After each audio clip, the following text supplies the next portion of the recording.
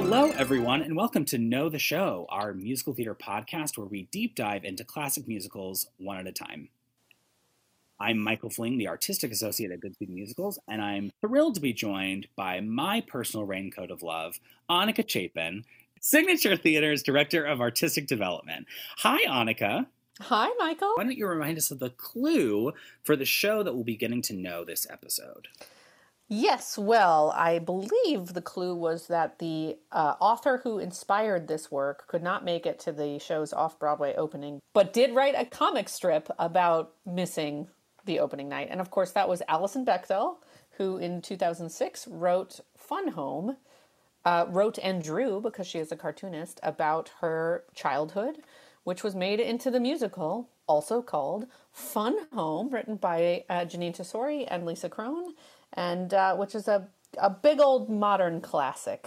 A big old modern classic that I'm thrilled to be diving into. And full disclosure, I am a part of the extended Fun Home family, so I am definitely a little biased when it comes to the show, but I do think it is absolutely brilliant, and I'm thrilled that we're diving into it. Wait, what does that mean? You're part of the extended Fun Home family? My first job in New York, one of my first professional jobs, was working for the lead producers of Fun Home. When I was still in school, Mike Isaacson, who is the artistic director, executive producer of Muni, I was his assistant, and so I helped on the Tony campaign while I was still in school, some background information stuff, not major. I'm not pretending like I was a major player in the world of Fun Home. But then when I moved to New York, and I did actually get to see a run through of rehearsals that I watched, actually somewhat blind because I stepped on my glasses the night prior, and so I had to hold up one of my glasses, the glass from my glass. I held up occasionally a monocle and checked in on everyone's locations, and then set it down because I didn't want to wear glasses. That is a true story. But anyway, then I moved to New York and I worked for Fox Theatricals, which at the time was him and Kristen Kasky, who was another lead producers, and they shared an office with Barbara Whitman, who was another lead producers, and so I worked on the day-to-day upkeep from the producing end of Fun Home through for a year, from October to September. Wow. So went to lots of ad meetings about Fun Home, was around for the launch, the national tour, that kind of thing. So I've seen it and seen Sam's production of Fun Home probably more than I've seen any other production of anything. And that would be Sam Gold, the director of... I should not name drop, but yes. So yeah, that's just full disclosure. I'm a big fan of the show and a lover of it. And it also kept me employed as I moved to New York City. So Very nice, very nice. I have no particular connection to the show other than I saw it both at the Public and on Broadway, and I like it. It's a good one. If you don't know it, it's a take a listen on Spotify or Apple Music or whatever to the album. It's an incredible score, but we'll dive in. So with incredible score and incredible book, I will say. But we'll talk about that too. The book is incredible too. I just don't want to get too much into recommendation territory. We're not quite there. We're working on a segment for you all about that. But anyhow, so that will bring us to the speed test. Hudson's Florex doesn't matter. Hudson's Florex doesn't matter. Hudson's Florex doesn't matter. Hudson's Florex doesn't matter. Where I do my best to summarize the plot of Fun Home in 60 seconds. Are you ready? As ready as I'll ever be. I think this one will be... I think this is one of those ones that's going to be either very easy or very difficult, depending on how much detail you want to go into. We'll see. All right. Okay. Ready? Small Allison, medium Allison, big Allison, go! So, basically, Fun Home tells the coming-of-age story of Alison Bechdel, who is a lesbian cartoonist, and she's going back, and as she's trying to write the memoir of her life, or of her childhood, she's investigating the memories of her childhood, and particularly her dad, who was a closeted homosexual and killed himself right after she came out of the closet when she was going into, when she went to college. So basically there are three Allisons. There is the big Allison, who's the narrator character, basically, medium Allison, who's in college, and young Allison, who's a kid. And then you meet her family, including Helen, who is her long-suffering mom, who kind of knows that Bruce is gay, and sleeping with, or at least sleeping with men. It's all about their family the family dynamics and how that produces who you are as a person, and a coming of age story, really, about coming out as a lesbian in college.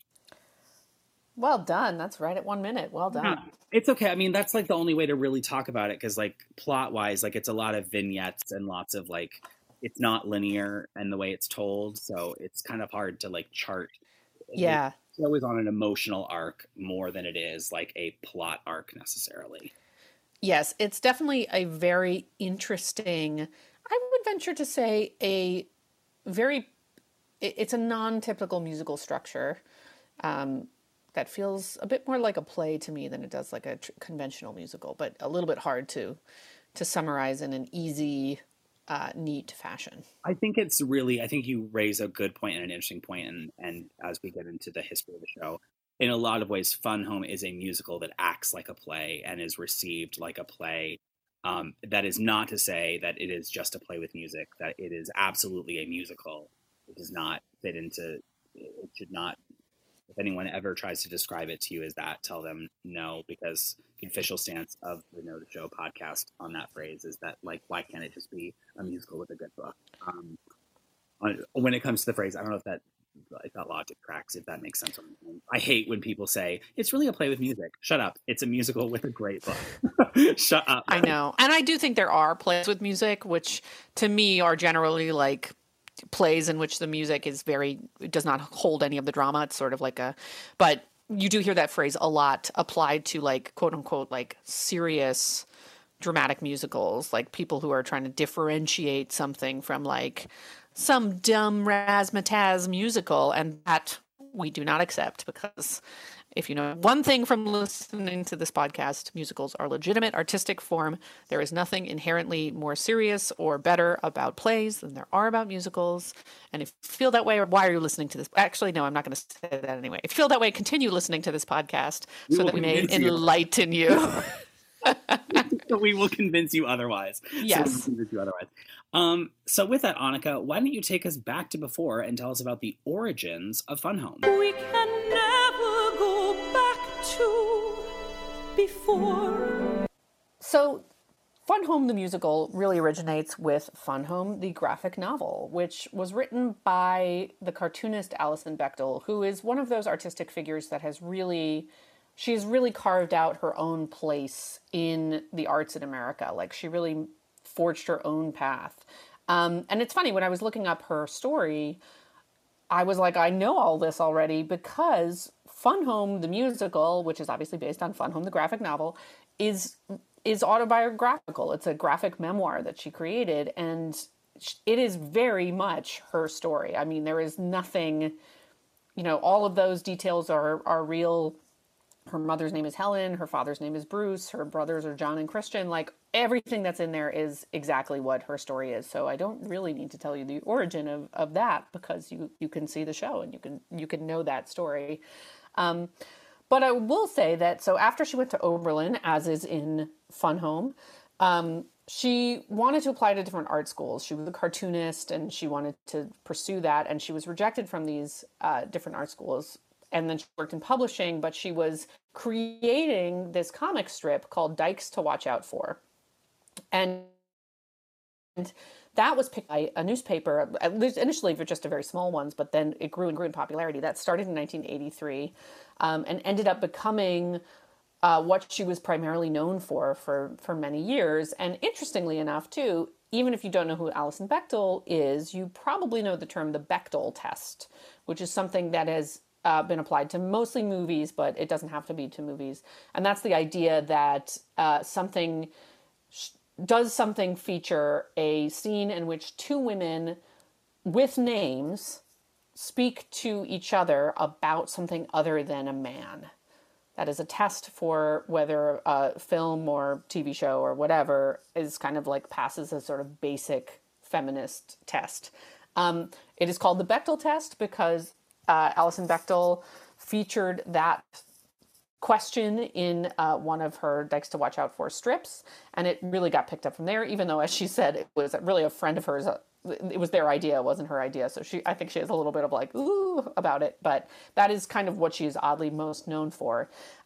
However, in 2006, she published Fun Home, which is a graphic memoir about her youth, growing up with her father and her mother in this house, this Victorian house, all of the things that you see depicted in the show. And that was very, very successful. It really won a bunch of awards. It took off in a way that her previous work hadn't been as well known. And so from there, it came to the attention of the brilliant Jeanine Tesori and Lisa Kron. And I will pass this over to Michael to tell us more. And that brings us to putting it together. Bit by bit, putting it together. Piece by piece, only way to make a work of art. Where we talk about how the show was literally put together. So Jeanine Tesori and Lisa Kron approach Allison with the idea to make it into a musical.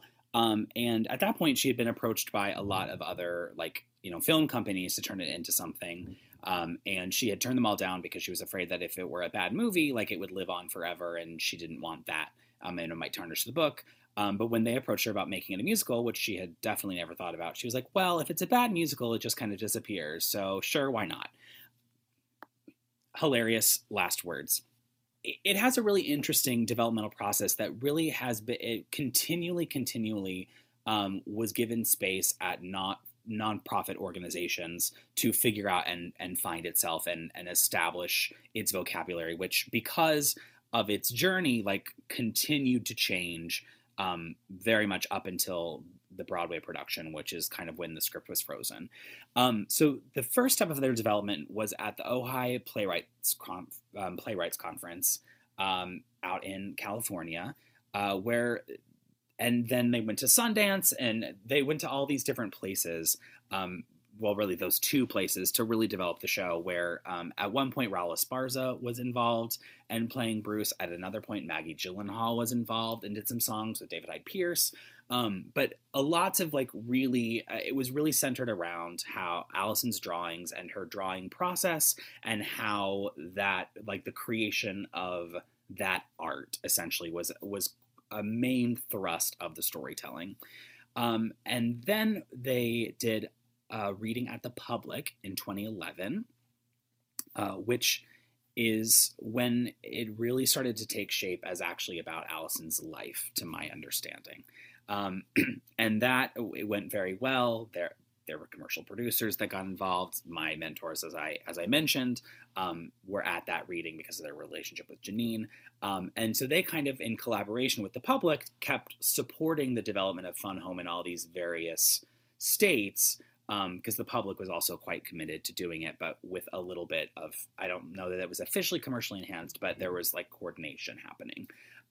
So again, this is really just an advertisement to me for giving artists space to develop their work and letting places that are not intensely commercial, letting those spaces be made for artists, and without, even though there were commercial producers around, there were very hands-off commercial producers who were helping shepherd, but really letting the artists do their thing, and letting the piece become what the piece was, which is just different to how we talk about how a lot of musicals end up being developed, I feel like. So they do a scaled-down lab production at the Public next in 2012, and that then leads into a workshop that they do at the Public, and that workshop turns into what is then the production of the Public in the fall of 2013, which was set on a proscenium and really was met with quite acclaim at the time. A fantastic New York Times review. There was a piece, I think in the New Yorker, about someone sitting behind Stephen Sondheim watching Fun Home, and the point of view of this author being that Sondheim was watching the show he could never write. And which is a really interesting, and it became a complex, thing, I think, for some people, but it's an interesting take that I just remember reading at the time and being really struck by, that this work has a certain level of an emotional depth and nuance that Stephen Sondheim made possible in musical theater, and yet it was the piece that I could never actually write, which, because of the experience of the people involved, which I just thought was really interesting and intriguing. That is intriguing. It's funny because I would say, and we could talk about this more, but this is a piece to me that very much is written by women. So I would, that was the first place my brain went, which is that as much as I think Sondheim is a genius who can do many things very brilliantly. I do feel like this is not exactly a story for a dude to write in the same way that. Oh, 100%. And I don't think I think that was the point of the author, was like, yeah, like this is what he, like, he was watching the fruits of his labor basically in Fun Home, which in a very complicated, way, dealing with homosexuality and all these things. So yeah, I think that was basically the point, or that's at least what I took it to be. Interesting. So that off-Broadway, production had a lot of acclaim and extended to the public many times. Essentially then, the biggest kind of step, honestly, in Fun Home's kind of, I think, journey to legendary status, or really catapulting it into the realm where it's now, like, as talked about as it is the fact that it did manage to transfer to Broadway, this very unlikely little show that could. And part of that was they were offered Circle in the Square, which is an in the Round theater in Manhattan. The show had never been staged in the Round. It had always been developed for a proscenium. And they thought that it might work. They thought that it was interesting. But they actually went back into a workshop to figure out how that would change, how everything about the show and how everything was staged. And it really was a revelatory process for all of them. Beth Malone talks about it a lot in their interviews and things, just how much the show changed and how she thought it was going to destroy the show, and yet it really, like, opened the show up in a way, taking it and putting it in a non-traditional musical theater space, essentially. And then it opens on Broadway in April of 2015 to pretty much the same wild acclaim. They made some cuts on the way from off-Broadway to Broadway. Al for sure. They did actually do an off-Broadway recording of the show, which is, again, a little bit atypical. But they cut one of the songs and really continued to focus the story on Bruce and Allison's, like, emotional arc. That's really, and the non-linear kind of aspect of it all. And then it gets into a very heated Tony race that I, again, was around for. And wins 5 Tonys, including Best Musical, as the little show that could, and runs for a healthy, respectable year and a half, recoups its initial investment, and then has a national tour and is now licensed all over the place. That's like the very not artistic way to talk about Fun Home's journey. Yeah, it was a finalist for the Pulitzer Prize in, I guess, 2014. One of those years. 2013. It was at the public in 2013, but whatever year that makes it eligible for the Pulitzer, it was a finalist. Yeah, they have their own rules. And then, at one point, Jake Gyllenhaal was attached to potentially develop it and play Bruce in a film adaptation of the musical. So Alison Bechdel's fears may still one day come true. I mean, say that. But yeah, it's a really, and the cast that, Michael Cerveris and Judy Kuhn and Beth Malone, eventually join the show at various steps in this process. There was also a slight cast change from the public to Broadway. At one point, the early bit of the show just, like, wasn't totally working, and it just, there's constant conversation amongst the creative team about making sure the show doesn't get too dark, because it's dealing in such dark topics. It's set in a funeral home, like, and just the topics are so heavy that Lisa Kron especially was a big drumbeat of, like, this has to be funny, this has to be funny, this has to be funny, and it has to be energetic. We have to find, like, moments of joy and so Jeanine Tesori very wisely at one point, when, like, the early bit of the show wasn't working, wrote, I guess, effectively the title song, Come to the Fun Home, which the 3 kids perform as a fake commercial that they're doing to publicize their family's, funeral home. And it was one of those things that, like, took the show from, like, 0 to hero in terms of, like, that little sliver of production number, like, as, like, right at that, like, 15-20 minute cusp of the show. They describe as having, like, an electric effect on the show and completely changing the back half for the better. So there's a lot of conversation about that as the development process goes, and also about, like, realistically depicting, like, butch lesbians and how that happens. And Lisa Kron is a huge reason that was so successful. And particularly in the character of Joan, who is really the butch that helps Allison, medium Allison, in the case of the show, realize that she's gay, and so yeah, those are the tidbits, really. Yeah, it's funny that you should say that about the Fun Home number, because when I was reading it again, I was like, God, the two younger brothers are not all that necessary to the plot. Like, and it's funny what you say about developing a show. I feel like you can tell that this was not a show that was developed with a really commercial eye, because one of the things that costs more than any other thing you could possibly have in a show is children. Because they, you have the tutors and the thing, and it's a whole stuff. So the fact that there's kind of like two additional characters that are not really necessary to the plot, that are children, I'm like, it's very interesting.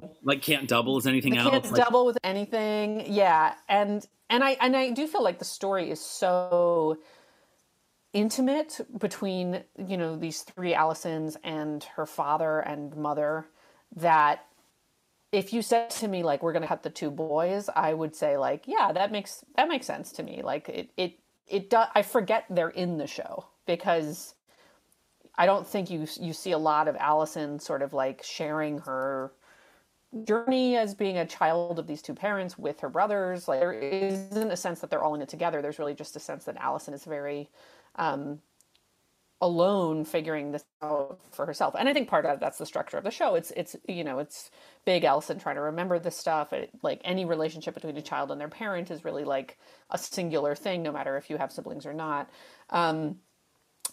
It is funny that like that number changed everything for them, because in some ways that number is not really a key part of the show, which kind of goes back. But in the grand tradition of shows that are not really very lighthearted, having comedy numbers just to give you a little break. I mean, at Signature, we just did a really wonderful production of Pacific Overtures, and both, Chrysanthemum Tea and Welcome to Kanagawa are completely unnecessary for the plot of that show, but, gives you a little reprieve from this very serious other stuff. So anyway, that's a little tangent about comedy and musicals. but it's a good point, because like in these shows that are, serious and dealing with heavy things, like musicals are just inherently an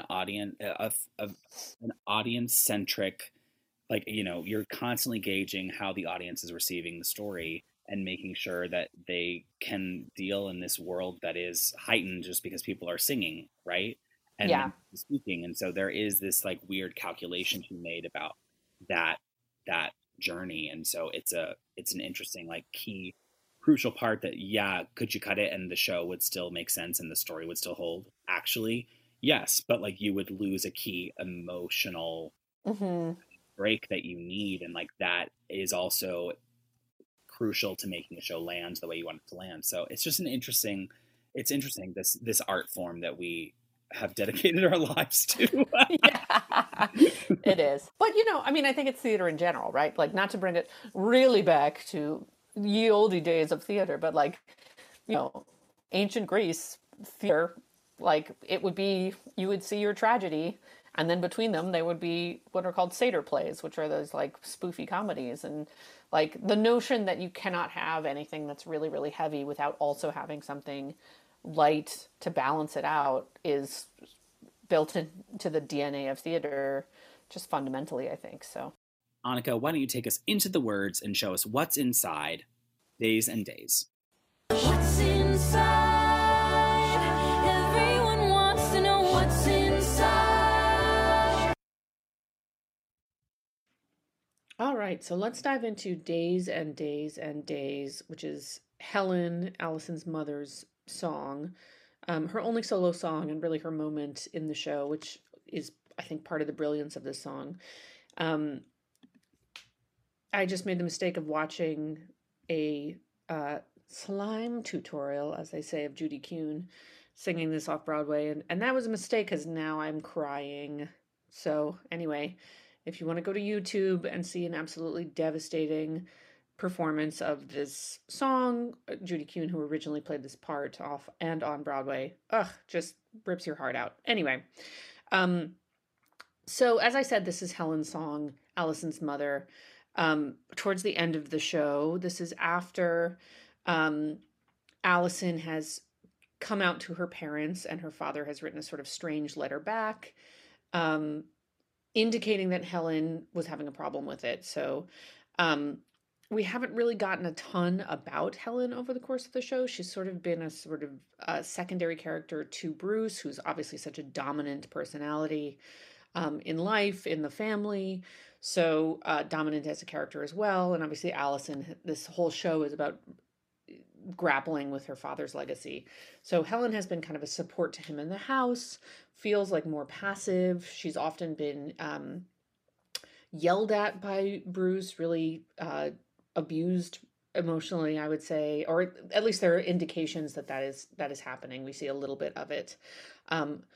But we haven't really been waiting for Helen's big moment, and the fact that she has this one, I think, is brilliant and part of this whole dynamic of this house. So this song, just to set it up exactly, Allison has brought Joan home. This is 3 months after she has first gone to college. Helen welcomes Joan. She's very welcoming with Joan and kind. And then she and Allison have a moment, and Helen has poured Allison a glass of wine, which I think is the first indication that this is a very different interaction than Allison has had with either of her parents up thus far. Obviously, when you go to college, that is a rite of passage into adulthood in many ways. And I think for many people, the first time your parent treats you as a sort of adult by doing something like pouring a glass of wine for you. Also, it's a glass of wine she pours when Allison has said no, but she does it anyway. So it's a kind of an interesting, like, whether it's Helen being in a little bit of a state of her own, not hearing, whatever, but like it feels like a very momentous glass of wine. And then Helen, who has been very open with Allison about Bruce's sexual history, his affairs rather, including some of the tawdry details like Bruce coming back with body lice. Like, really, Helen has not held back, and it's been kind of an abrupt, shocking thing to hear, because we were not expecting that from this character. We were not expecting that level of honesty. I think when we hear that Helen is having a problem with Allison coming out, we expect that it might be something more aligned with what we would traditionally expect, just a sort of homophobia, a little something less complicated than Helen's real reaction, which is that her experience of Bruce being gay and Bruce having these affairs, sometimes with boys, has been such a devastating part of her life that now her daughter being gay, we're getting the impression that is part of that relationship.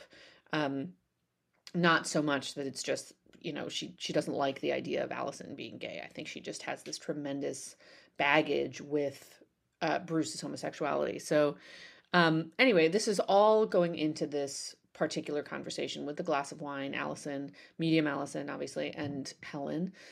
And Helen tells Allison about really the first time Bruce yelled at her on a trip to Paris. Helen didn't really understand why, then found out later that the army friend that they were visiting had been Bruce's lover. So, like, from the get-go, there's this complicated relationship with Bruce's secret life, Helen's relationship with this all. It's all in there. And so in response to this story, Allison says, I don't know how you've done it. And so that is really the inciting incident for this particular song. So let's dive in. Welcome to our house on Maple Avenue. See how we polish and we shine. We rearrange and realign. Everything is balanced and So the song starts with a callback to one of the very first numbers in the show, in which the family is preparing their pristine Victorian house, Bruce's pride and joy, to be shown off. And then the song felt like it was very much about the house and the perfect family unit that the world saw. You know, they're literally shining up this house. Everything looks perfect. It's cleaned. You know, all the kids are participating. And now, obviously, this feels very, very different. It's about the outer image of the happy family that was being presented. Everything looks sparkly and shiny, but that's clearly just an appearance. And another meaning, which is that Helen herself, I think, has felt, you know, she's presented a fine, like, emotionally healthy person, and then now we're going to see what's really under that. And I think it's perfect that this is a cappella. It's really stripped raw for her. There's nothing to add any adornment. It's only Helen on her own, as she has been in this marriage. It really feels like she is just trying to keep this together, but not with no support. She's just on her own. We feel her vulnerability without this instrumentation. And we're just perfectly set up for what we're about to hear. And of course, the line that she can't finish, she stumbles on and the word is serene. That line is everything is balanced and serene. And of course, that is because there is no serenity anymore. Helen can't even pretend that that is an element of what she has here. Days and days and days, that's how it happens. Days and days and days. So from that original a cappella, we roll into this different melody, now with accompaniment. This is new. This is not a callback to another song. This is Helen. She gets her own melody. She gets her own instrumentation. And it's this interesting rolling phrase, days and days and days, a melody that matches it. You can feel it kind of rolling around, and then that's how it happens. She's really kind of answering Allison's statement about not knowing how Helen has done it all of these years. And that's how it happens. Feels almost, it's a little bit lower. It's almost an aside. So part of this feels like she's just answering this question for Allison, but also really kind of exploring this herself. And the music is melancholy, but it isn't sort of full of passion or anger yet. It feels like it's just bittersweet. This is difficult for her, but it's not necessarily like despair. Made of lunches and car rides and shirts and socks and grades and piano, and no one clocks the day you disappear. So we get this great list of mundane things that have filled these days. And like the earlier phrase, it feels rolling and repetitive, kind of one thing after another. Nothing is differentiated, right? It's just a bunch of stuff that just one day after another is there. Socks and things. It's just like, you know, nothing big and important, just little stuff. And it's interesting because these first things are not about Bruce. They're about her life as a mom and a little bit about her own life. I mean, she says playing piano, and she's a pianist. We've seen that in an earlier scene. But snuck into this list is no one clocks the day you disappear. It's rhymed with socks, and it's placed right with other stuff on the list, which is a beautiful way to emphasize this point. You don't musically recognize at first that this phrase is going to be different, but then we get it by how abrupt disappear is, complete with a brief loss of accompaniment. So it's sort of like you don't even notice that phrase. It's not like building to this whole thing about like, and then I'm gone. It's like, no. It's like this is all daily little normal stuff. And in with this normal kind of rolling melody is just the fact that she has disappeared, which is this massive thing, but you don't even notice, right? It's just one of the other things that's in there. And then we get this beautiful instrumentational little echo, as though she really has gone, right? It's kind of like a little bit of an answer to the earlier thing where it's just her voice with no instrumentation. Now the instrumentation is just continuing and she's disappeared, literally. And this is such an interesting this is so interesting to hear because it's something you hear from moms. that they feel like they lose their own identity because their lives become so much in service to their kids, their husband. And this really beautifully illustrates that musically. But it's also interesting that this is her first response to Allison saying she doesn't know how she did it. Helen isn't talking about being with Bruce here. She's not talking about that stuff. She's about to, but she's talking about having lost herself in the daily life of the family. She's talking to her daughter, but she's not excluding her daughter from the tough reality of this.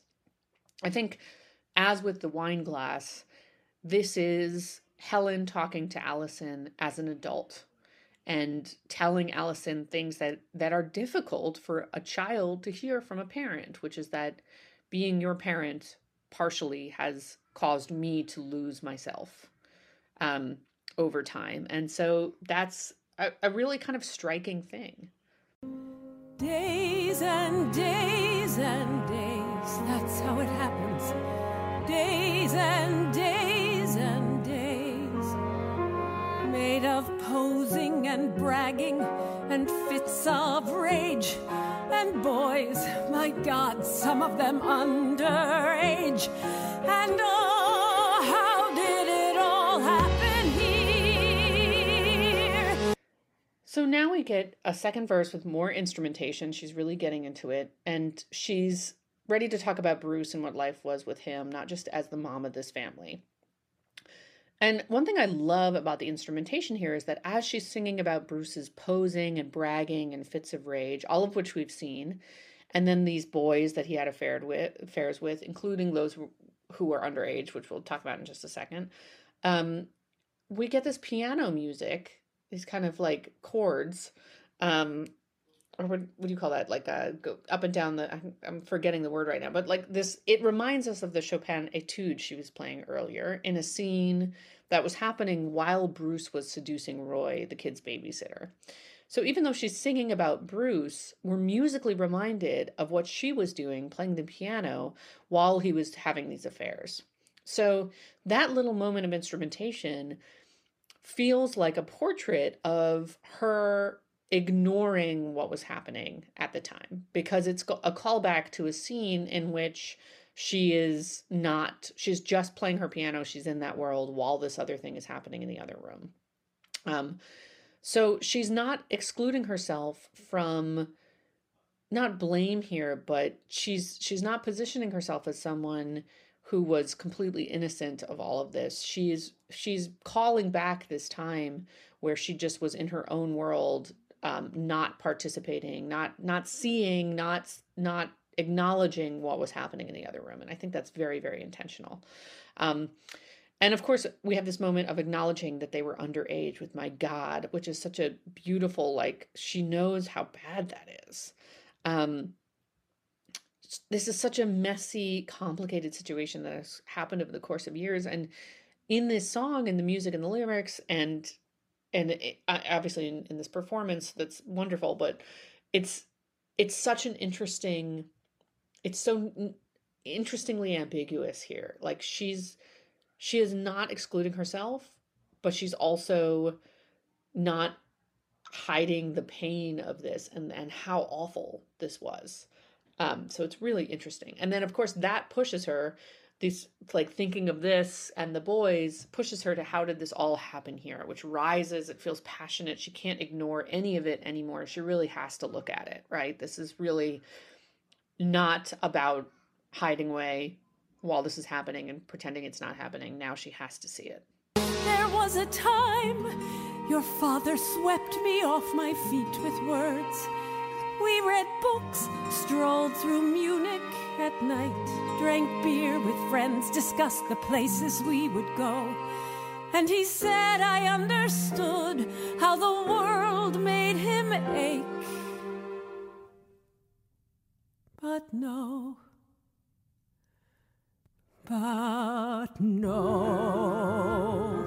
So after the passion of how did this all happen here, she is pushed to a memory of the beginning of her relationship with Bruce.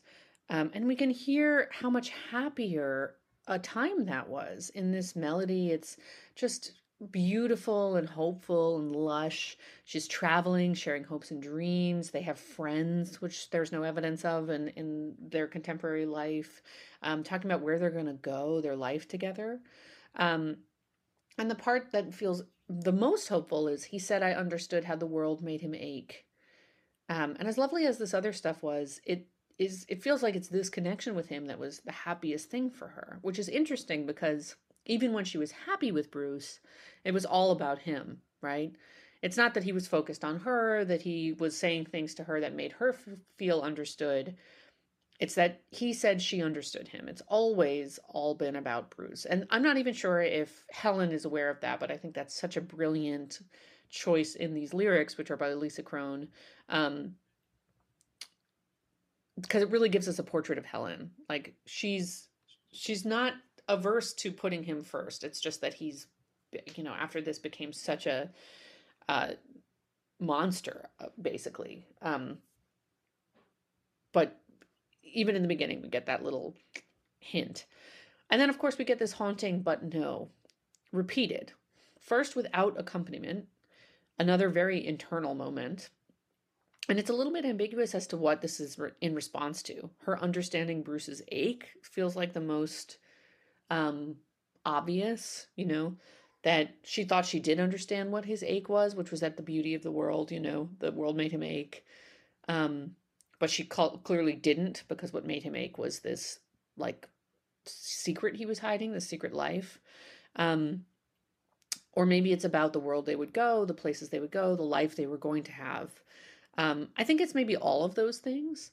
And the second but no brings her from that internal moment back into the room a bit with Allison to say that all of this is responsible, including what she had hoped for initially, her initial ideas. And it's interesting, when you watch this gorgeous Judy Kuhn performance, there are two moments in this song where Helen looks at Allison in the whole song. Most of it, they're just sitting at a table and Helen is kind of looking off into the distance. It's a sort of internal thing.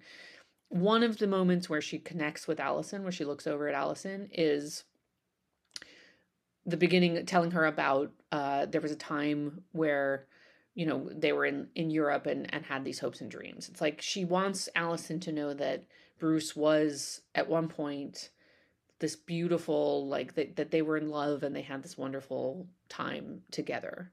And I think there's something so beautiful about that. Just it's important for her to tell Allison that it wasn't always like this, that there was a time where it was different and better before it got so very bad. That's how it happens. Days made of bargains I made because I thought as a wife I was meant to, and now my life is shattered and laid bare. So the hurt of remembering those early days propels her into this, which is the most bitter verse. She made these bargains because she thought she had to as a wife. That was what she thought it was going to be, and she ruined her life by doing it. This is such a deeply feminist statement, while at the same time is so deeply personal and true for this character.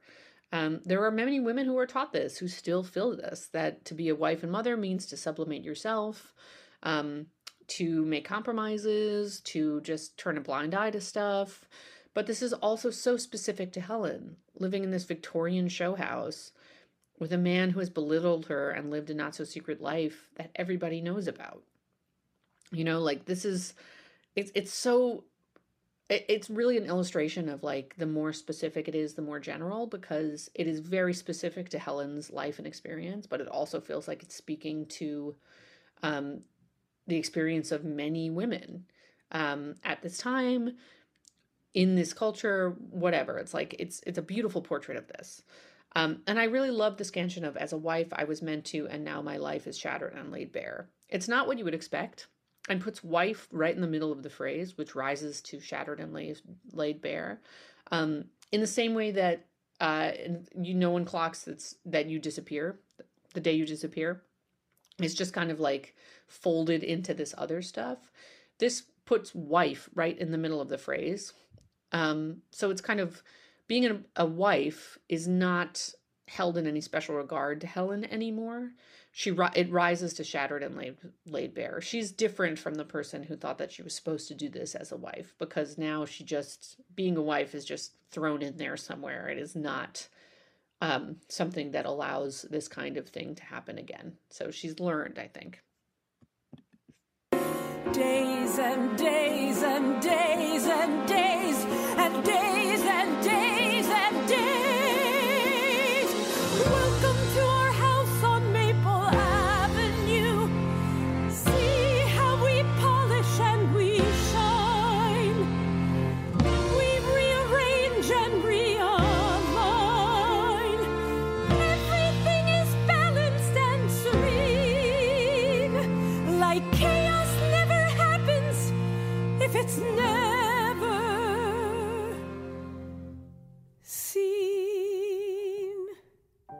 And so after the bitterness of this last verse about her life being shattered and laid bare, which also I forgot to mention has this like great piano, just kind of chaos a little bit.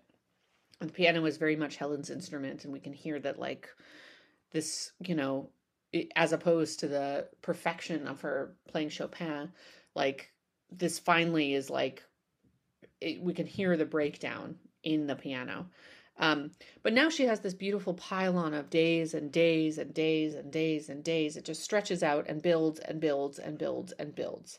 She's gone to the emotional low point, right? Her life is shattered and laid bare. She's admitted that her life is ruined. We've gotten this chaos piano. And then from there, it's just, we can hear it just relentlessly. It keeps going, keeps going, keeps going, keeps going, keeps going, and then builds to this reprise of Welcome to Our House on Maple Avenue. But whereas the last one was shaky and a cappella, this one is fully realized, and it feels even more frightening for that, because now we know what it's hiding, right? It's a little scooch touch of the Sandaimian, like Pretty Women, the most beautiful melody hides the most frightening realities. I think we're getting a little bit there. Like the robustness of this is sad and terrifying because we know that it's so fake. We know how bad what is being hidden is now. So the result of all these days piling on is not only that her life is shattered, but that she's really good at putting on a show. And this time she can complete the verse. She doesn't stumble on serene.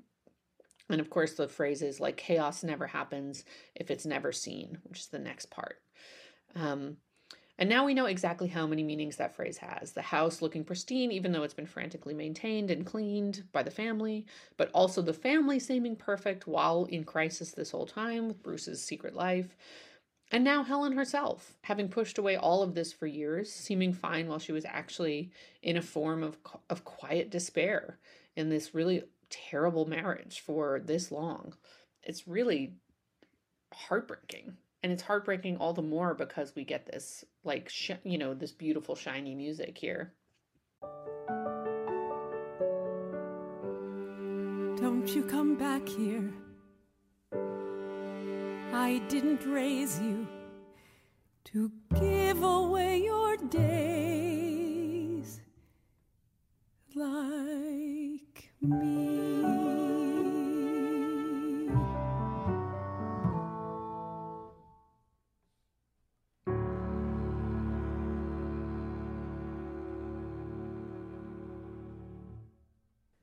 Ugh, so beautiful. So we get this beautiful instrumental Days and Days and Days at the beginning of this section. A reminder of this ghost Helen at the piano playing while the days passed. It just is a sort of final illustration of all of this time and what she's been doing, just kind of, focusing on something else, I think. And then we get this most extraordinary line, "Don't you come back here," which is such a gut punch to hear from a mother to a daughter. I mean, we really are not expecting this. And we know that it isn't angry or rejection. It has nothing to do with Allison's sexuality. It's nothing at all. It's a gift from Helen, I think. And the ultimate sacrifice a mother can make. She's telling Allison, whom she's treating like an adult here, to escape the family, to escape Bruce, to live her life and escape Helen's own fate of giving away her life to this charismatic, problematic man. And she includes herself in there. It's interesting because she's not going to escape it. We very much get the sense that she's going to stay here and keep living this life, but she doesn't want Allison to suffer the same fate. So it's kind of like a sacrifice. I mean, it's like leave me behind, basically. And then we also get this really beautiful, fascinating line, I didn't raise you to give away your days like me. Helen has been so secondary as a parent to Bruce in Allison's telling. I mean, Bruce is obviously a fascinating, charismatic person, and the person that Allison is grappling with in this whole narrative. But now we get this indication that Helen has been actively raising Allison to be independent. That Helen has been doing this kind of secret work this whole time. Helen is complicated. She's been complicit in some of Bruce's actions. She's chosen to turn a blind eye in some cases and stay in this bad scenario. She can be a bit cold sometimes, I think it's fair to say. But she's also giving Allison such a gift here. It really feels like a life raft thrown from a sinking ship, and it's a complete heartbreak. It's kind of like, I think the unspoken thing is like, it's too late for me, but it's not too late for you. You know, it's as a motherly gift, it's really extraordinary. And this song has given us acres of insight into Helen. We weren't waiting for her to have her moment. And I think the show is brilliant in that way. We too were kind of probably ignoring Helen, or thinking she was sort of a doormat with Bruce, or not as interesting as him. Allison certainly centers Bruce in her memories, but all this time Helen has been just as active and interesting as him, and this song doesn't let us forget that. This song is a gorgeous portrait of a complicated woman, and it reframes so much of Allison's life, of the show for us. Not to mention, I think, providing a really key moment in this narrative that kind of frees Allison to approach what comes next. Which she has been dreading. The car ride with her father, the last moments that she had with him before he did this terrible, mysterious thing of killing himself. And we know that this is the most alive and painful experience in the show for her, for Big Allison as well, that it's going to be the toughest thing for her to face. And I think this song is so key because this is Helen kind of freeing Allison from her childhood a little bit. You know, Helen is basically pushing Allison to become an adult. It's really a key part of Allison growing up, I think. And it allows Allison to go into that next part free of a lot of what might hold her back as a child, like as clear as possible, basically, to go and figure out this next thing. And it's just such an extraordinary song. I mean, it's such a portrait of this really, really complicated person that just breaks your heart. And in this performance that Judy Kuhn does, the other moment that she looks at Allison is "Don't you come back here," and for the end of this song. And she does this tiny little thing. Credit to Judy Kuhn, credit to Sam Gold. I'm not sure where this comes from, but she just kind of moves her hand on the table closer to Allison.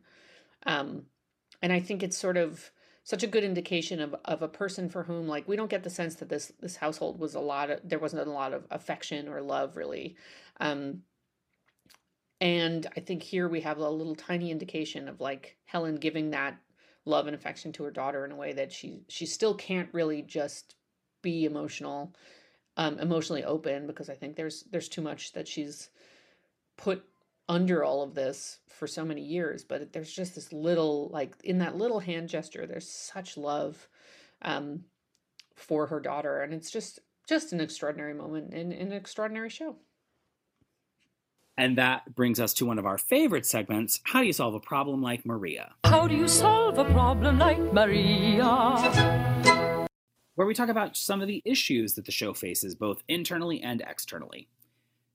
So we've talked already about how the show behaves like a play in many ways, and audiences take it in like a play in so many ways. And I think that is one of the, like, external factors that does kind of impact the show and how it's produced, whether at a regional theater, on Broadway, or anywhere in between. But I don't really want to spend a ton of time talking about that, because I feel like this show has such substance that is worth diving into and investigating.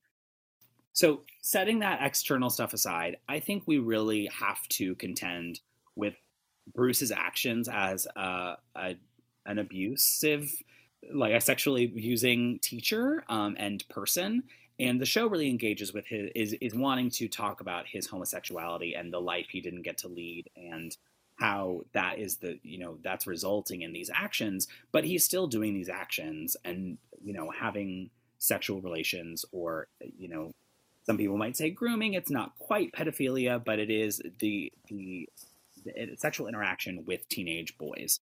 And as we've advanced the conversation around consent culture and what all that means, I just think, like, if the show were written today, there would be a different way that we would have to engage with those scenes and the character and the characters surrounding that a little differently. He is, like, obviously, or if you've seen the show, but if you haven't, like, he does get in trouble with the law with his actions with boys. It's not like he is, like, not held to account necessarily by the case of the law, but the show itself is not engaging in the fact that he abused kids who are not his, but his students and teenagers. So, Annika, I'm curious how you felt about that, reapproaching the show all these years later, and how we as creatives and audiences engage with that.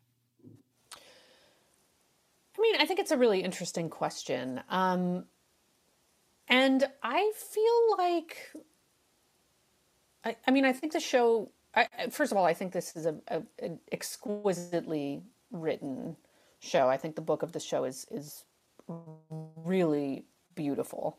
And very subtle. I mean, I know we're not going to talk about necessarily, like, we already went to the sort of play, musical, the thing. But the one point I will make on that is that I think it's, Lisa Kron is usually a playwright. She's not usually a book writer. And I think it's very interesting that Jeanine Tesori has worked with Lisa Kron and Tony Kushner, both playwrights. And David Lindsay-Abaire. I think that is like I think there's something about Jeanine's music that fits very well, but we can talk about that later. Anyway, so I think that's a beautifully written book. And I think that the book doesn't give him a pass. I think there's a difference between giving that character a pass for that, and not necessarily addressing it. I do feel like it is never treated as sort of okay, although I think the character of Roy, the babysitter, I think it's clear to me in that interaction that Roy is not necessarily being taken advantage of. I think he's sort of participant in their sexual encounters in a way that doesn't make me worry about it or feel like he's really, like, this is a dangerous thing. I think he's sort of being presented as a sort of close enough to an adult that he's making decisions.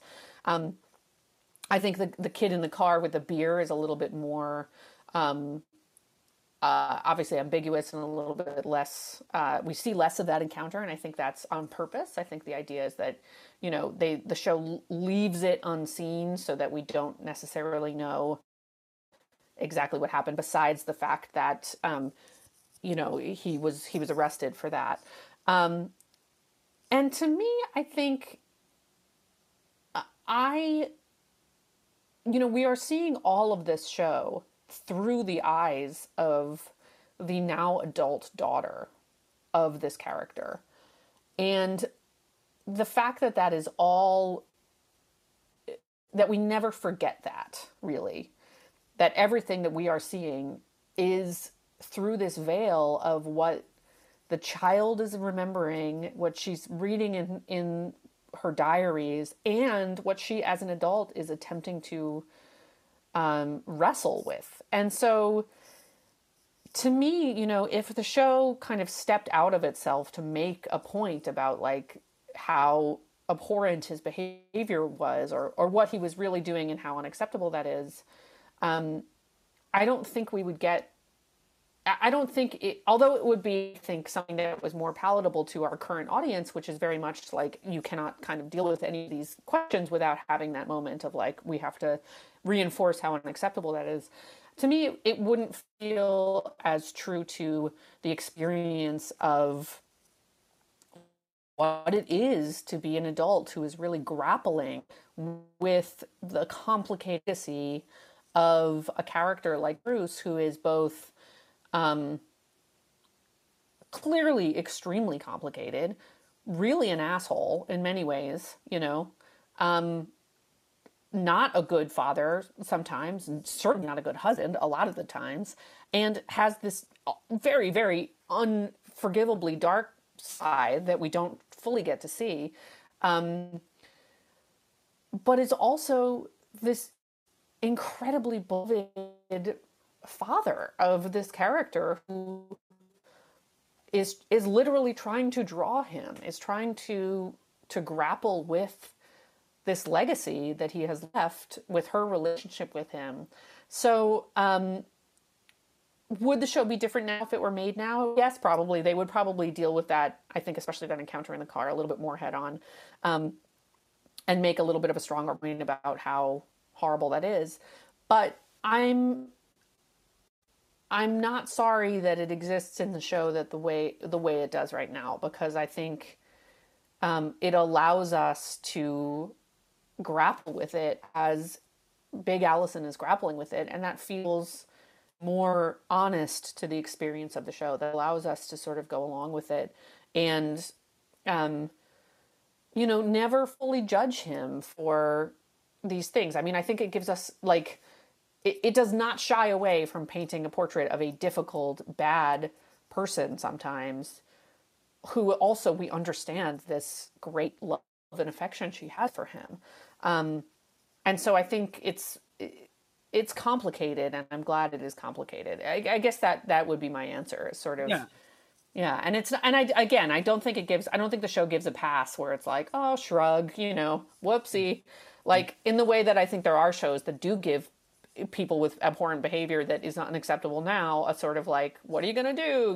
I mean, whatever. We don't have to talk about Oliver and Nancy and Bill Sykes, but like, there are shows that have shading around these things, and there are shows that do not have shading around these things, and it's sort of like, whoops, whatever. Like, and I don't think this show does that. I think it's very much a portrait of a complicated man, that we are not supposed to be like, but he's great, Right. And I think it's an important point, because I think you're right. The show doesn't let him off the hook, but it also is something to keep in mind as like creators, right? That like, that is also something that audience members can bring to the room, is like almost like a shut it down. I have no sympathy for him because of this action. And it's an interesting, in something that I think it does want you to investigate.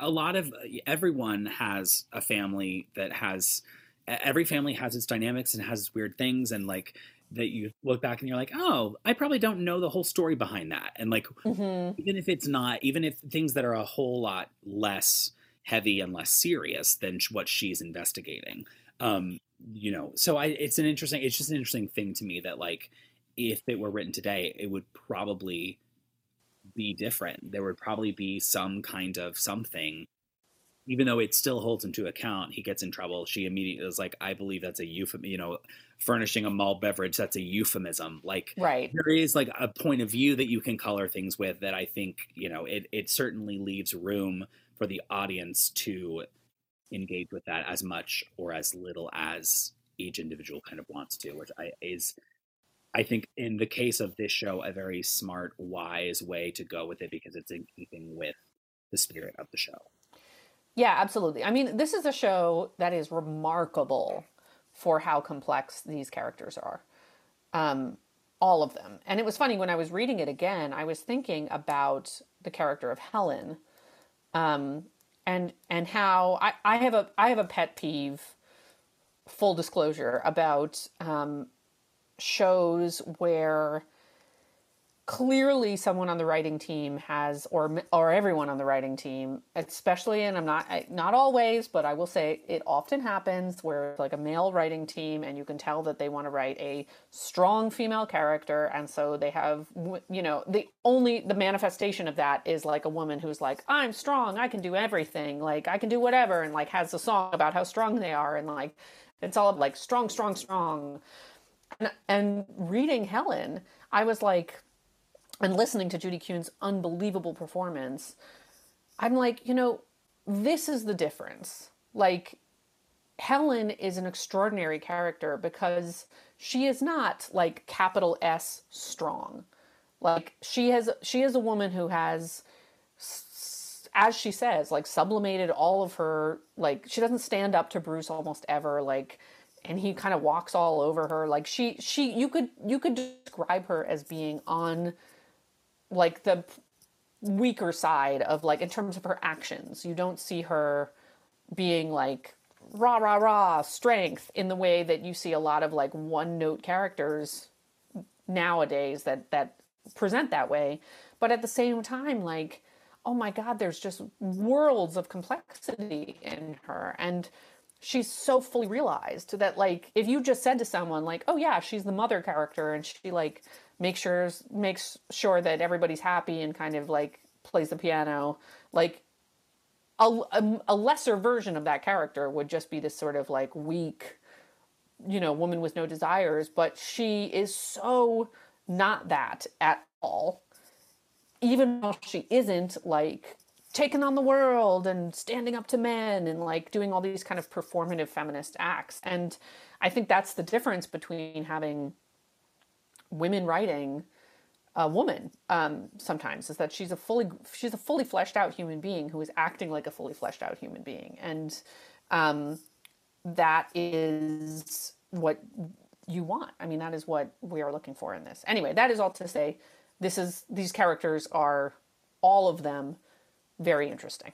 And very truthful and honest, and even if the complexities like that, it engages with everyone quite honestly and certainly not as caricatures. But you make a great point about Helen, who is fundamentally a secondary, like almost forgettable character. We keep laughing about some of the characters in this recent production of Sweeney Todd that people seem to not remember are in the show, and like, wow, Ruth Ann Miles so good as Beggar Woman. I'm like, yeah, Beggar Woman's always been always been there. You look at, like, side note about that, but you look at like who's played the Beggar Woman in different productions, and it's like Audra McDonald, Victoria Clark. I'm like, yeah, this was never really like an ensemble specialty, guys. It was not anyhow.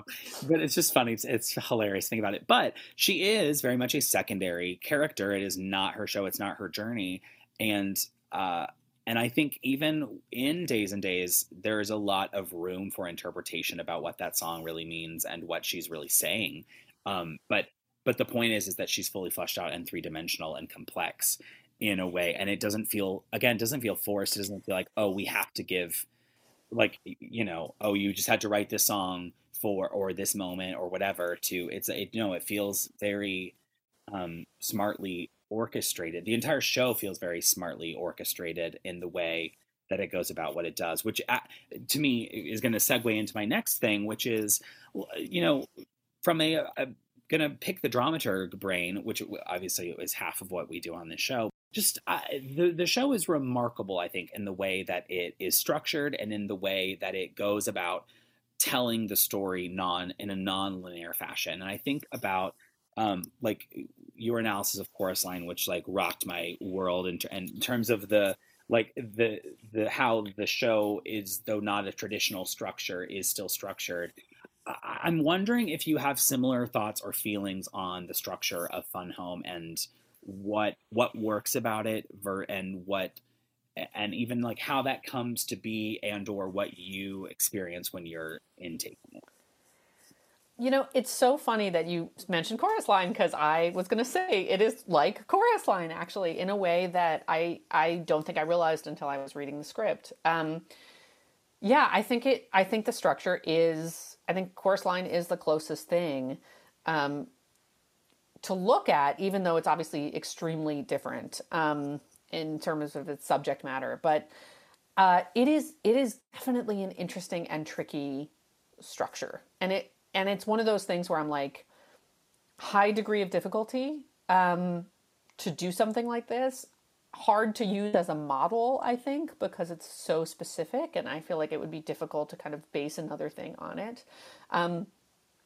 But yeah, I think both Chorus Line and this show have what I usually call a superstructure, which is that, in the same way that Chorus Line has the audition, so they're kind of getting through the day with the audition. It also has the superstructure, which is like the entirety of the show is about growing up. Like the songs go all the dancers talk about growing up. So that's or you can go back to the Chorus Line episode if you want to hear me talk more about it's one of my personal favorite episodes for anyone. I'm very proud of that episode. Oh yeah, it was a good one. Really, because you killed it. So this one I think is kind of similar. Important to be clear, it's because Annika killed it. I love that episode because Annika. No, there is no Annika podcast without you. I mean, we are a team. It's a team, but like I just blew my mind. She actively blew my mind while we were recording. I was like, oh my god.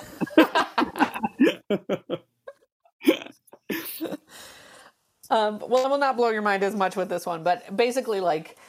I think that there are certain secrets to this success of this show, which does bop around a lot more than Chorus does. I mean, it does jump from like Allison, now medium Allison, now big Allison. Big Allison is present the entire time. Do I love a narrator character who has more unfinished business than they think they do? Why, yes, I do. And we have a really good example right here. I also think this show is very clever in that right at the top, pretty much, Big Allison sort of states the purpose of what she is attempting to do. It isn't sort of like, oh, I'm just going to write about my family, or like, let me introduce you to my family. And then she kind of realizes that she's trying to grapple with this thing. I think she, she says it so boldly at the top, like kind of like, I was gay, I'm gay, my father was gay, like he killed himself after I came out. Like it's kind of the stated thesis of the entire show, which is like, I need to look at that. I need to try to, like, she literally is trying to draw this. She's literally trying to capture this question that has kind of haunted her entire life. And because she has done that, I think we are ready to with her on whatever journey we're going to, because first of all, the idea that this character we're going to get to know is going to end in such a dramatic way. How is he going to become this person who is going to step in front of a truck and end his own life? And I think one of the other brilliant things this show does is, Big Allison's ability to stay on track kind of disintegrates over the course of the show. As she gets closer and closer to his suicide, but also to the stuff that she is more actively grappling with, like her coming out process, obviously that very complicated, like she writes the letter, the parents' reaction is very weird, like it doesn't go where you think. So I think we have a classic kind of like, not an unreliable narrator, but a narrator who is not able to remain objective in the way that narrators often can, because this becomes something that she has to become an active participant in a really active way. And is one of my favorite moments in drama ever, when Bruce says, "Are you ready to go for that drive?" And it's Big Allison that steps into that car with him. It's such a stunning moment because it's so jarring.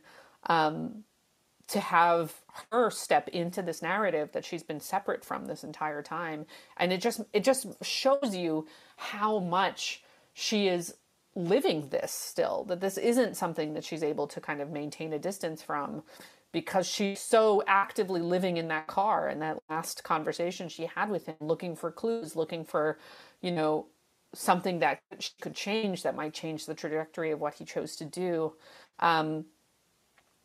It's so smart, and it's so like, it's such a gut punch in that moment, because you just realize that she is so present. She's so much more present in this whole thing than she even, I think, thought herself at the beginning of it. So, so basically it's a very complicated structure, but it is, because it is given that spine underneath it, that central question of sort of like, I'm going to grapple with this.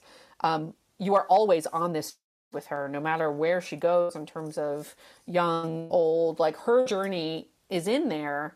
But really, the like her growing up, I mean, it is fascinating that like the story of her growing up and discovering who she is kind of a secondary part of the spine of this show, which is ultimately, you know, her grappling with this relationship with her father and how much how much she had to do, I think, with her father's suicide, how much that relationship, you know, like her own guilt and feelings of just grief and confusion and like trying to figure out who her father was and what the truth was of his life while she's figuring out hers, I think is really the like the central engine of the whole show. And then, you know, obviously that very last moment with the airplane, going back to like like the moments where I was looking down at him, and it's like there's so much. I mean, it's such a rich tapestry, but I can understand why it took them a long time to develop it, because I bet there were times where it didn't feel as clear what story we were watching, and it would have been less compelling, I think. Totally. And I think you're right to like, because as I was thinking about it, and I hadn't thought about it until you were talking about all of it.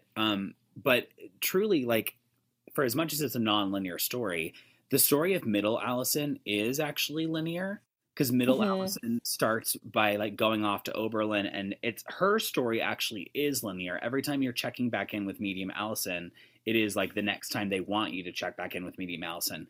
Small Allison, we have no idea in what order any of those things happen actually between the various, you know, the various story points that we see about Small Allison, but it's all really building up to what you talk about, which I agree is one of the like, you know, incredible moments in the show when Big Allison is forced to step into the story, and it kind of crystallizes. And to me, always makes me ask the question, like, so, okay, so is this the moment she grew up? Is this the moment she had to grow up? She was forced to grow up the instant she got in that car because it was confronting that thing. And it doesn't say that, but it does raise that question in a really powerful and interesting way, while not ever saying it, you know what I mean? Just by like that simple shift. It's really, really a stunning, I agree completely.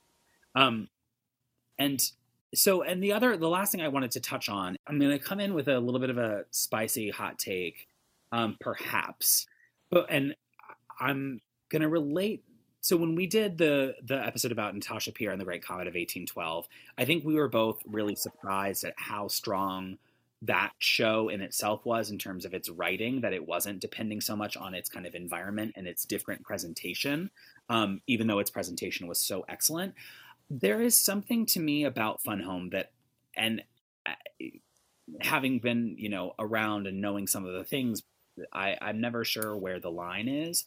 I do think that being in the round is part of what made this show as powerful and as resonant as it is with audiences, because I think it does force you to, like, you're forced to imagine a lot of the circumstances in which they're in.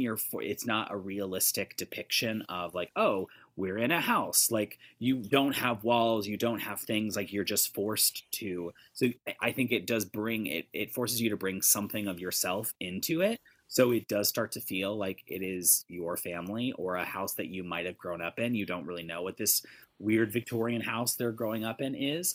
And I remember very distinctly, because I did not see it at the public, but I saw the national tour where it was on proscenium stages, and there's a moment in the show that was, I don't even remember what it's actually called, but it's like the return to home. It's like one of the like numbers in the score, and it's the moment that Medium Allison and Joan come back to the Bechdel home, and it's the first time in the conceived way of the show that you actually see the house. You see the Victorian wallpaper, you see the chandelier, like you see all these things, and they constantly had to reinvent that moment as the show went from proscenium to the round to back to proscenium and whatnot.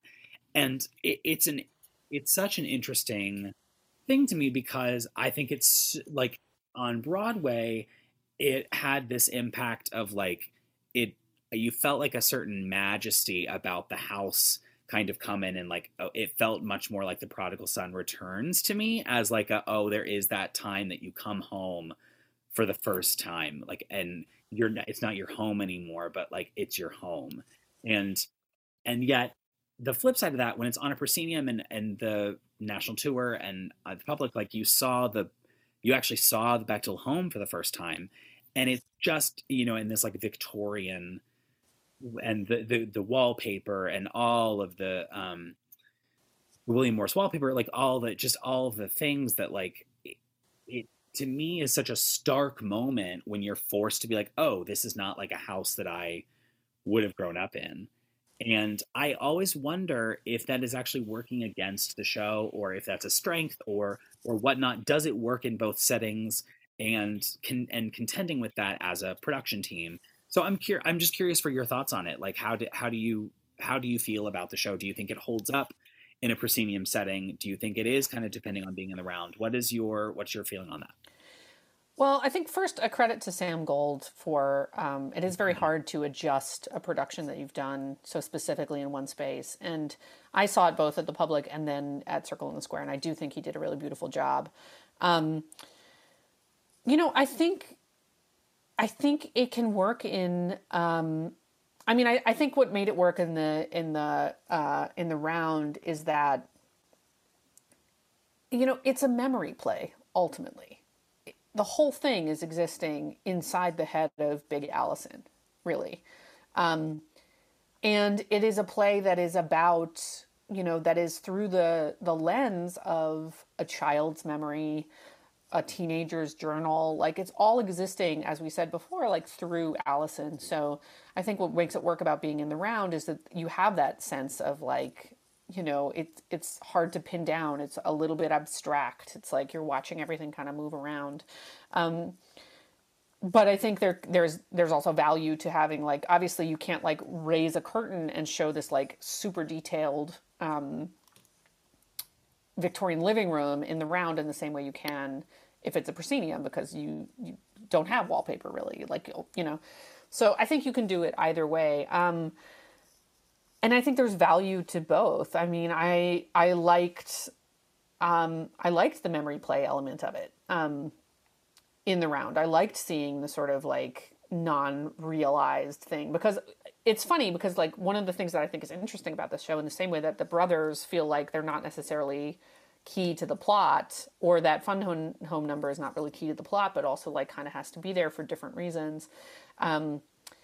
I think the fact that it's a funeral home is something that I always forget a little bit, because the house, which is so much like Bruce's passion, feels so much more resonant for me in the plot than the fact that it's a funeral home. Like, I feel like actually thematically the funeral home doesn't really play that much of a role, as opposed to this house, which is like kept like achingly pristine. Like, what it is to live in that house. It's like, you can feel like the pledge surfaces. It's like nobody really wants to live in that precise a Victorian house. They're not comfortable. They're not, they're like showpieces. And the fact that Bruce, who is this person who is living this kind of like barely keeping it together, but like barely keeping appearances together, while he's like, messy under the surface. I think that the house is such an apt metaphor for himself, like, and everybody around him has to be like completely, nervous and tense all the time, because that at any moment it could all just kind of go horribly wrong, as we see it does when the house goes wrong. And I think, at the end, when he's gotten that other house, which is like, was a wreck 15 years ago and now is even more of a wreck, and he's like trying to fix it. It's like, that's such also an amazing like metaphor for this person who's like well beyond being able to fix something, and is just kind of continuously, trying, and like it's kind of a hopeless case at that point. But yeah, but I also feel like they've done such a beautiful thing in the script, which is that I think the moment where Medium Allison says to Joan about like, my dad sends me books and I read them and we talk about them, and Joan like points out that that's kind of a weird thing to do in college when you're reading so many books. Yes. And Medium Allison is like, oh yeah, I guess it is kind of a weird thing. Like, I think there's such a brilliant thing about seeing that house through Joan's eyes and seeing it be fully realized in that moment, because I do feel like that's so true of childhood. of like the things that you completely take for granted because whatever, it's your, it's how you grew up, you don't even think about it. And then like a moment like when you do go to college, then you come back and you see it with fresh eyes and you're like, oh, this is weird. This is a weird thing. Like this is not everybody's upbringing. This is not a normal thing. So I think revealing the house in that moment fully is kind of brilliant because like you are now, with Medium Allison looking at this show house and being like, oh, wow. Okay. Weird, right. Like, yeah. And even when she's like, go up, I figured I put her in like this bedroom. Like there's a particular like room name and it's the like lilac room or something. Yeah, the lilac. It's so funny. All right. And that brings us to our favorite things. These are a few of my favorite things. Where we talk about some of our favorite things in Fun Home. So who is your favorite character in Fun Home? Oh, this is tough because I really love them all, but I have to give it to Helen just for the reasons I talked about earlier. I think she's such an amazing character, and I feel like I always end the show wanting a whole other show just about Helen's experience of this all. Well, you can read the sequel to Fun Home, the book at least, which is Are You My Mother, which is all about Alison Bechdel's relationship with her mom. Well, there you go. So maybe there will be a sequel to the Fun Home. Who knows?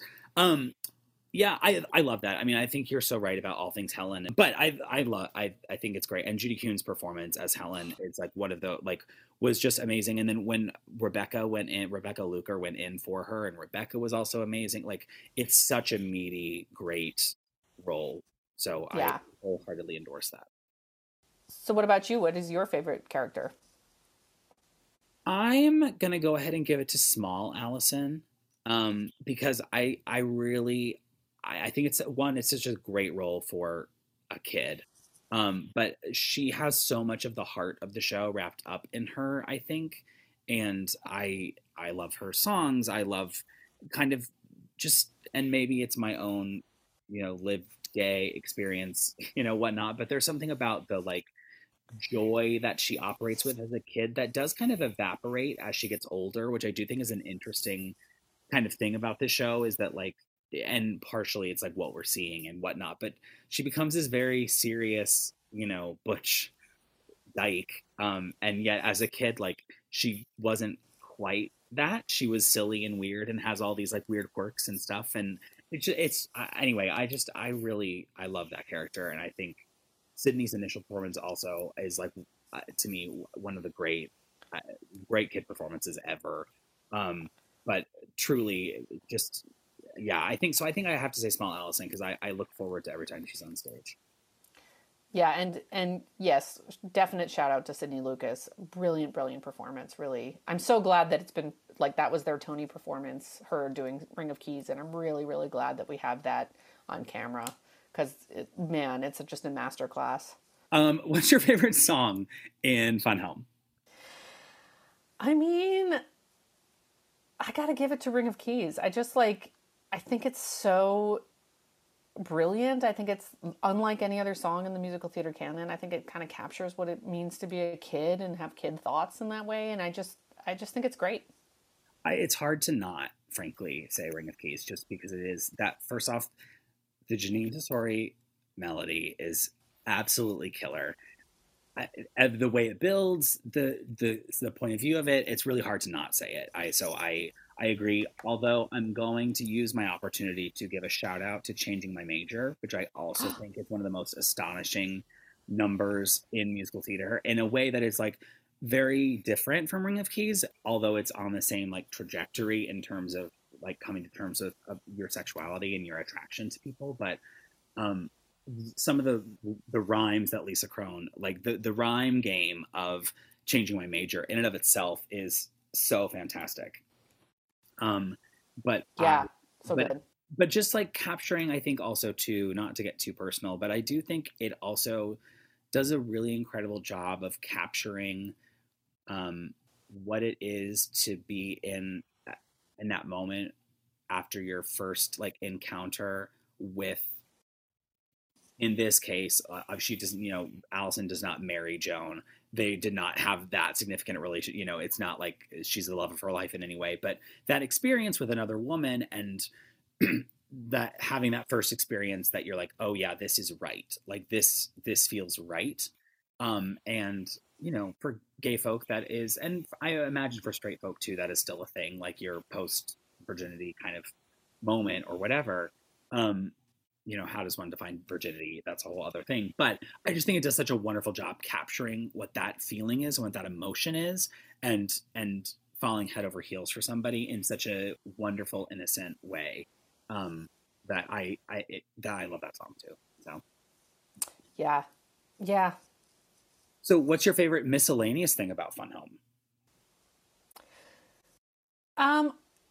I mean, I think I have to give it to that moment when Big Allison sits down in the car. I mean, it just is such a stunning moment. It really is one of my favorite, like, singular moments in theater in general.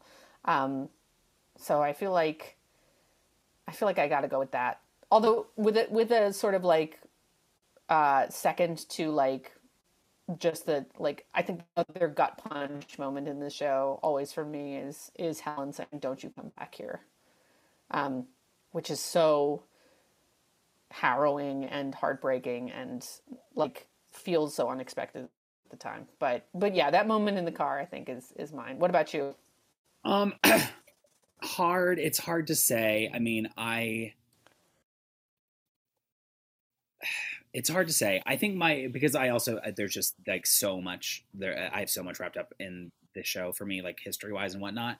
I think I'm going to go ahead and say one of the like just kind of nerdy musical theater things that I love about it. So we talk so often about like in the structure of musical theater and all the things that like you have to give your protagonist an I want song, or like we have to know their want and da da da da. And you know, in a musical, you've got to establish things musically and whatnot. And you raised this in Prom Like Maria, and I saved it till now because I observed when I was doing the show most recently, like the protagonist of the story is Big Allison. She says what she wants in dialogue. She sets up what we're doing. But the first real song that we get, the hook of the song essentially is them repeating what her dad wants, what he wants. And the world of this family revolves around him. And it's such a, for whatever reason, it's not, I think of it as subtle. It's not subtle at all, but in terms of like, it's repeating the same thing over and over and over again, but it's just, it sets up the world of the show in such a smart way that is like, it's directly telling the story of like, you got to get the house ready, and it's built around like a plot device, but it also is introducing him as a character in a way, and the family dynamic that it's all wrapped up about him, and like he wants, he won't like this, he won't like that. And so we know so much about him and all the particulars, but it doesn't feel like we're learning all that. So that's, I just, it was, to me, it's an Easter egg. It's not probably actually an Easter egg, but it's something that like really struck me because you get lost in the various descriptions of the things and the melody, and it's great, and all of the complexities, and you're learning the world, but like it is not so subtly telling you that this world revolves around him. And like, yeah, in a musical theater way, in the larger structure sense, it sets him up as a protagonist weirdly, because like we're so used to knowing what a protagonist wants, and that being what is like constantly at play, and yet it is what he wants. And it's such a perfect distillation of like how to define characters and circumstance, I think, within the structure of musical theater. Yeah, no, that's great. It's the show is very smart that way. It really like, he is the center of it and also not the center of it. Like the showy center. Because the other miscellaneous thing to say, not to sound like you, but like, I think it's undersung how important Big Allison is in terms of actually making the show work, because she doesn't speak a lot. I mean, she's there all the time, but she's always like intaking information. And that's like really hard to do as an actor, I think, actually. Another podcast I listen to that I love, talked about like Nicole Kidman being the queen of like intaking information. Like nobody intakes information as well as Nicole Kidman, that can just like constantly be told like things, and she like, it doesn't seem like she's like, oh my god, I'm learning. It's like just the effortlessness of that. That's a really, I think, actually hard thing to do authentically. And so she is the glue. While the show is about her, she is the glue that holds the show together in a very silent way, oftentimes. Yeah, and the fact that she's not just telling you the story, I mean, that she's so actively like, she needs to hear the story as much as she's, you know, it's great. It's great. I agree. So that will bring us to our penultimate segment, Corner of the Sky. Gotta find my corner of the sky.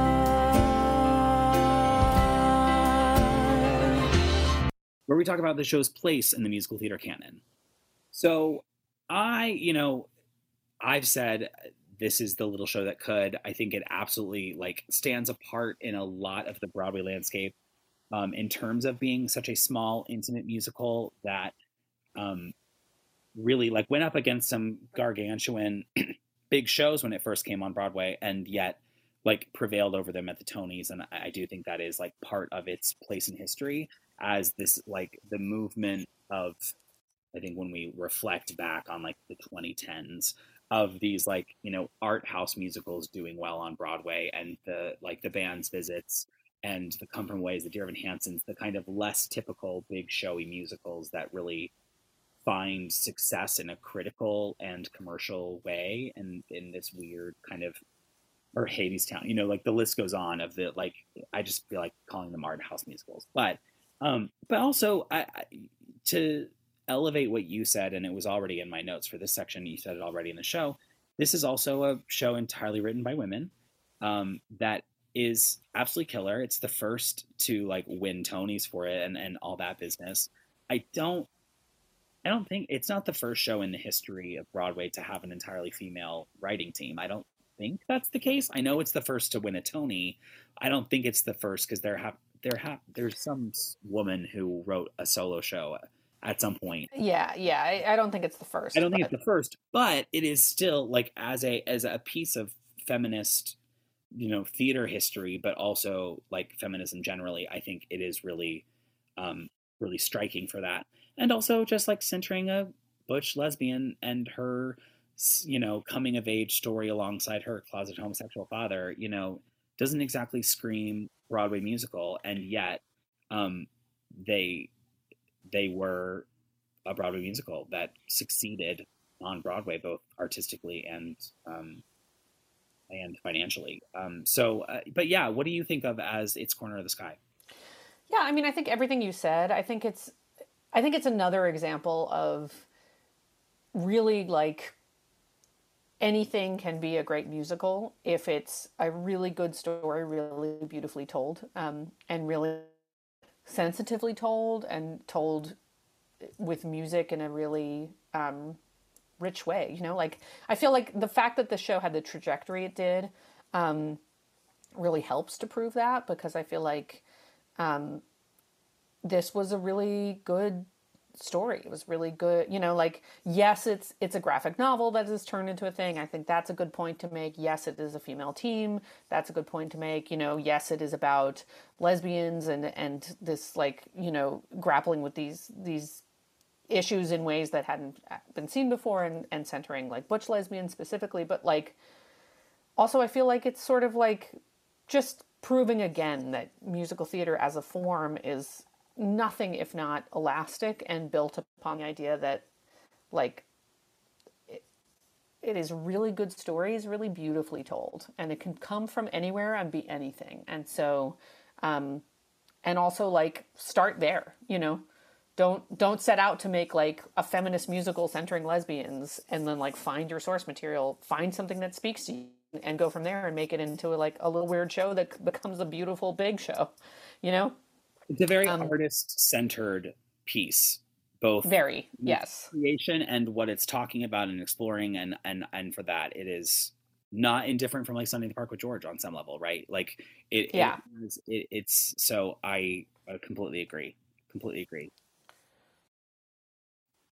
Totally, and definitely nobody ever like set out to make this into a musical because it was like, this is going to sell 1 billion tickets, you know, like, but like it did, because that's what happens when you make a really good musical.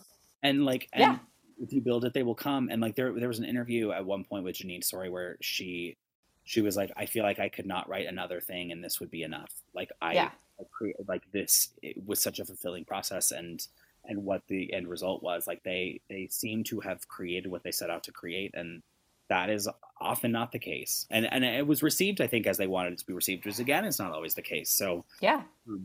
It's also the other like weird thing I was thinking about in what we talk about with this show. It's also, we've done so few like not like 90 nuns. We've done few like one and dones, and this is also a one and done, no intermission, and I don't think anyone's upset about it. No. 90 nun. A lot of shows could benefit from being 90 nun. Yeah. But also, like, I think it's a atypical structure, and it, I don't know where you would kind of put that intermission. Right. And like, so it goes to reinforce your point that like, tell the story you want to tell in the way you want to tell it. Yeah, definitely. Well, that wraps it up for our deep dive into Fun Home. But first, Annika has to give us a clue about what comes next. What comes next? So here's my clue for our next show. Stephen Sondheim was approached to write this show and said no because Mary Martin was not Jewish. I honestly, it's such a great piece of trivia that I did not know. And it frankly would not get me to what the show is because it's so out of left field. But that's kind of why I'm obsessed with it. Yeah, there's a few pieces there that you can kind of parse out if you want to. Which I think also just like sets a perfect plate for our discussion of this, shall we say, troubled and yet famous musicale spectacular. Yes, indeed. And when you think about Stephen Sondheim having written this show, it breaks your brain. Woo, I don't know about that one. In the words of Leslie Stahl, wow. Okay. That's a niche. I need to get them off Twitter. Okay. That wraps it up. We will see you next time. Bye, everyone. Bye, everyone.